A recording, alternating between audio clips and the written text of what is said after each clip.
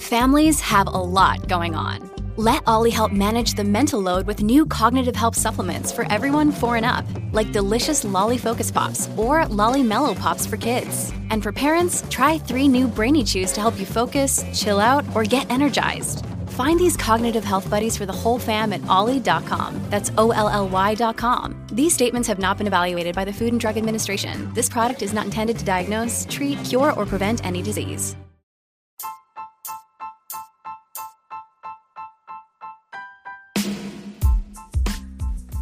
Hey there, welcome to The Tint. I'm your host, Scott Fellman, and it's time for yet another foray into the world of aquariums from a slightly different perspective. You know, it's some 7 years into the adventure that is Tannin Aquatics. This is an adventure for me anyway. The world of botanical method aquariums seems to be just exploding. I mean, you see it everywhere. There's more hobbyists creating these types of aquariums. There's more interest. There's more questions, more research being done, more vendors offering botanical materials, just more information, just more of everything. It's no longer this mysterious little weird niche. And of course, there is lingering confusion and even misinformation, which is bound to happen when you have a lot of new people coming into the game and a lot of different mindsets coming into the game. It's the kind of stuff that can confuse any newcomer to our little sector. And it actually, quite honestly, prevents many people from succeeding with these types of aquariums. There's a surprisingly large amount of bad information out there on some of the most basic processes that we employ. Now, to this end, I think it's time for me to do another periodic review of some of the fundamentals of our practice and our processes. And let's start with one of the most basic ones, the art and science of botanical preparation. You hear the words preparation required. You've heard us utter it again and again. There's precautions you've seen us advise you to take. You see it in our packaging. You hear it discussed here on this podcast. You read about it in articles we publish. You hear it in my talks and probably elsewhere. Yet there still appears to be some confusion as to what we mean exactly by preparation. Yeah, it's not a secret that before you throw those seed pods and leaves into your aquarium, you need to do some preparation. Why? Well, why are we talking about this again? Well, seriously, again, I still receive, and I'm not exaggerating, but between 2 to maybe 4 emails every single week from customers of ours and from people maybe that aren't customers, asking what to do with the botanicals that they just got, whether they received them from us, from somebody else, or found them or picked them up or whatever. So it's obvious to me that some people just either aren't seeing this stuff, aren't hearing it, aren't reading our instructional cards, social media posts, etc., or just not getting advice from the people they purchased their leaves or whatever from. Isn't eBay great? What a great resource for serious hobbyists, tongue in cheek right there. Really? Yeah, I know it's starting to sound a bit repetitive. However, with this whole thing growing at such an exponential rate, most of these people are enamored by the beautiful aesthetics of these tanks, and it's important, well, it's actually essential to revisit the processes and the function and the understanding again and again. And really because quite honestly, most of the new vendors in this space simply appropriate much of our information and use it to push their products. I've seen that happen quite a bit. Let's at least give those lazy ass motherfuckers something useful to share. And since they're not bothering to provide this information, themselves, they're going to share something useful to everybody, right? Okay, mini hate rant is over for now. So, Fellman, you're really into boiling and steeping those botanicals, aren't you? Yeah, I am. That's my thing. And the question is always, why do you do that? Well, consider that boiling water is used as a method of making water potable by killing microbes that may be present. Most nasty microbes essentially check out at a temperature greater than 140 degrees Fahrenheit, which I think is 60 degrees centigrade. For a high percentage of microbes, if the water's maintained at 158 degrees Fahrenheit, that's 70 degrees centigrade, for about 10 minutes, many organisms are killed. But some are more resistant to heat and require 1 minute at the boiling point of water, which is 212 degrees Fahrenheit or 100 degrees centigrade. But for the most part, most of the nasty bacteria that we don't want in either our tanks or, for that matter, our stomachs or our bodies or whatever, are eliminated by this simple process. So wouldn't it make a lot of sense to boil or at least steep our botanicals before we dump them into our aquariums? Yeah, it really would. So 10 minutes of boiling is golden to assure a good kill, in my opinion. Of course, We boil for other reasons too, as we'll touch on in a little bit. Again, the most important reason that we boil the botanicals is to kill any possible microorganisms which might be present on them. Think about it, leaves and seed pods and all that stuff. They've been exposed to rain and dust and all sorts of things in the natural environment, which in the confines of the aquarium could introduce unwanted organisms and contribute to the degradation of water quality. Makes sense. And the surface textures and the surfaces in general of many of the botanical items like leaves and seed pods are faceted and textured and lend themselves very well to retaining dirt, soot, dust, and other atmospheric pollutants that, although quite likely harmless in the grand scheme of things, are really not stuff you want to start out with in your tank. So yeah, we give all of our botanicals a good rinse with fresh water, and then we boil them. Boiling also serves to soften botanicals, and this is important to do for a number of reasons. Well, the most obvious is that it helps saturate the tissues of the botanicals and makes them sink. I mean, who wants a bunch of floating seed pods and leaves in their aquarium? Well, don't tempt me here. I'm a guy that would be interested in that. But the reality is it helps them sink. If you remember your high school botany, and I actually do, leaves, for example, are surprisingly complex structures. They have multiple layers designed to reject pollutants, facilitate gas exchange, drive photosynthesis, and store sugars for the benefit of the plant on which they're found. So, as such, it's important to get them to release some of the materials which might be bound up in the epidermis, the outer layers, of the leaf. As we get deeper into the structure of the leaf, we find the mesophyll, which is a layer of tissue in which much of the photosynthesis takes place. And a lot of stuff in there. We only use dried leaves typically in our botanical aquariums because these leaves from deciduous trees, which literally naturally fall off the trees in seasons of inclement weather, have lost most of their chlorophyll and sugars contained within the mesophyll or the leaf structures. And this is important because having these compounds present, as in, living leaves, contributes excessively to the bioload of the aquarium when submerged. You don't want all those sugars and starches and proteins in the water. Personally, I feel that we have enough bioload going into our tank, so why add to it by using freshly fallen leaves with their sugars and stuff really still intact, right, and present, right? I mean, it's definitely something worth experimenting with in controlled circumstances, but for most of us botanical method aquarium geeks, naturally fallen dried leaves are the way to go. That's the standard here. Same with botanical items. The analogs to processes which occur in wild aquatic habitats are really quite incredible, and this is part of the reason why, if left to do their thing, the botanical method aquariums run in such a stable manner. So when leaves are placed in water, they release some of the remaining solutes, which are substances which dissolve in liquids, in this instance, sugars, carbohydrates, tannins, stuff like that. They release these solutes in leaf tissues rather quickly. And interestingly enough, this leaching is known by science to be more of an artifact of lab work, or in our case, aquarium work, which utilizes dried leaves as opposed to fresh ones. That's kind of interesting right there, but it makes sense. The most important part of the process of utilizing botanicals and leaves in aquariums is analogous to the natural process of decomposition, which ecologists call the conditioning phase. And that's the phase where microbial colonization on the leaf takes place. Bacteria start to consume some of the tissues of the leaf, at least softening it up a bit and making it more palatable to fungi.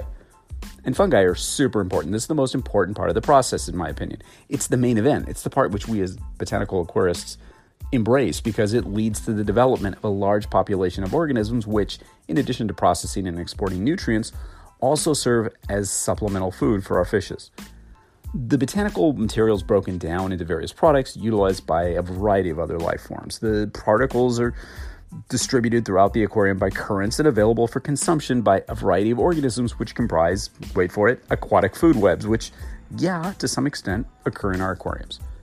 Now, there's 6 primary breakdown products that are considered in the decomposition process: bacterial, fungal, and shredder biomass, dissolved organic matter, fine particulate organic matter, and inorganic mineralization products like carbon dioxide, ammonia, phosphate, etc. Again, you don't necessarily need to know that stuff, but this is exactly what happens in nature. And it's why we prepare our botanicals, because prepared botanical materials literally kickstart the ecology of the aquarium. Now, an interesting fact, in tropical streams, a high decomposition rate, in other words, things that decompose quickly, has been related to, wait for it, high fungal activity. So those little fungal growths that we alternatively love and revile accomplished a lot. So yeah, that's perhaps the biggest reason why we prepare leaves for aquarium use, to get them ready to work on the ecology of the aquarium. Are there variations on this boiling theme? Well, sure, of course. I mean, there are many hobbyists that rinse then steep their leaves in boiling water rather than a prolonged boil, for the simple fact that exposure to newly boiled water will accomplish the same potential kill of unwanted pathogens or organisms, which at the same time does soften the leaves by permeating the outer tissues to some extent. This way, not only will the softened leaves go to work right away, releasing the beneficial tannins and humic substances bound up in their tissues, they should sink, at least theoretically. I say theoretically because they don't always. Sometimes I have to boil leaves for a very long time, even though you'd think they would just immediately saturate. And of course, I know a lot of people who simply rinse and drop, and that works for them too. I have even played with other ideas, microwave boiling some stuff, and idea that was forwarded to me a few years ago by Corey Hopkins. It does work, and it makes your house smell pretty good too. The drop and pray thing, rinse and drop and pray, is not something I really recommend. I can't say I've ever had an issue with it, but boy, I don't like to gamble. This whole leaf and botanical preparation thing is not a perfect science. And I admit I've changed some of my approaches over the years. I'd be foolish not to. Of course, the fundamental idea behind preparation of botanicals hasn't really changed too much, and the underlying rationale hasn't changed either. Leaf preparation or botanical preparation has evolved quite a bit, actually, and many aquarists have developed simple approaches to leaf preparation that work with a pretty high degree of reliability. They do this, they sink, they're happy, everything's great. Now, there are some leaves, like magnolia, for example, which take a little longer to saturate and sink because they have this thick, waxy cuticle layer. And there's others, like loquat leaves, for example, which can be really crispy when you get them, but when you steep them, they start to soften and break down quickly. There's no 100% guaranteed way to perfectly prep every botanical or leaf the same way every single time. You have to be flexible and adaptable, like so many things we ask you to do in this hobby. So why do we soak after boiling? A lot of people ask me that. Why do you soak, Scott? Well, it's really a personal preference thing. I suppose I could say one that you can say that I'm excessively conservative. Do you have to? Well, no. However, I feel that it releases any remaining pollutants and undesirable organics that might have been bound up in the leaf tissues released by boiling, which is certainly arguable, but it's also, in my opinion, a valid point.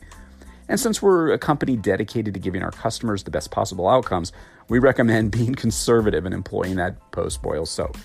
The soak could be for half an hour or two, or even overnight. There's, again, no real science to it. I have done all sorts.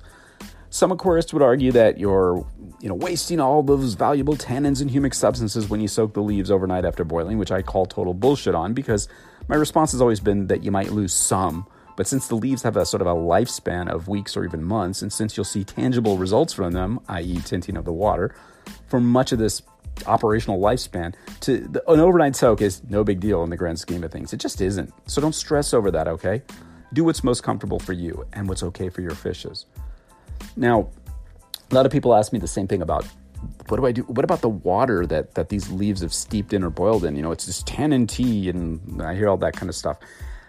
Boy, my argument against that is old, and you've probably heard it many times, but it's also not just the tannins, but it's a concentrated tea or brew of those surface pollutants, organics, other volatile organics, things you don't necessarily want in your tank in the first place. It's a concentrate of them. You really want to add that to your tank just to get a little bit of a tint? I mean, no, I wouldn't do it. I'd dump that stuff out in the garden.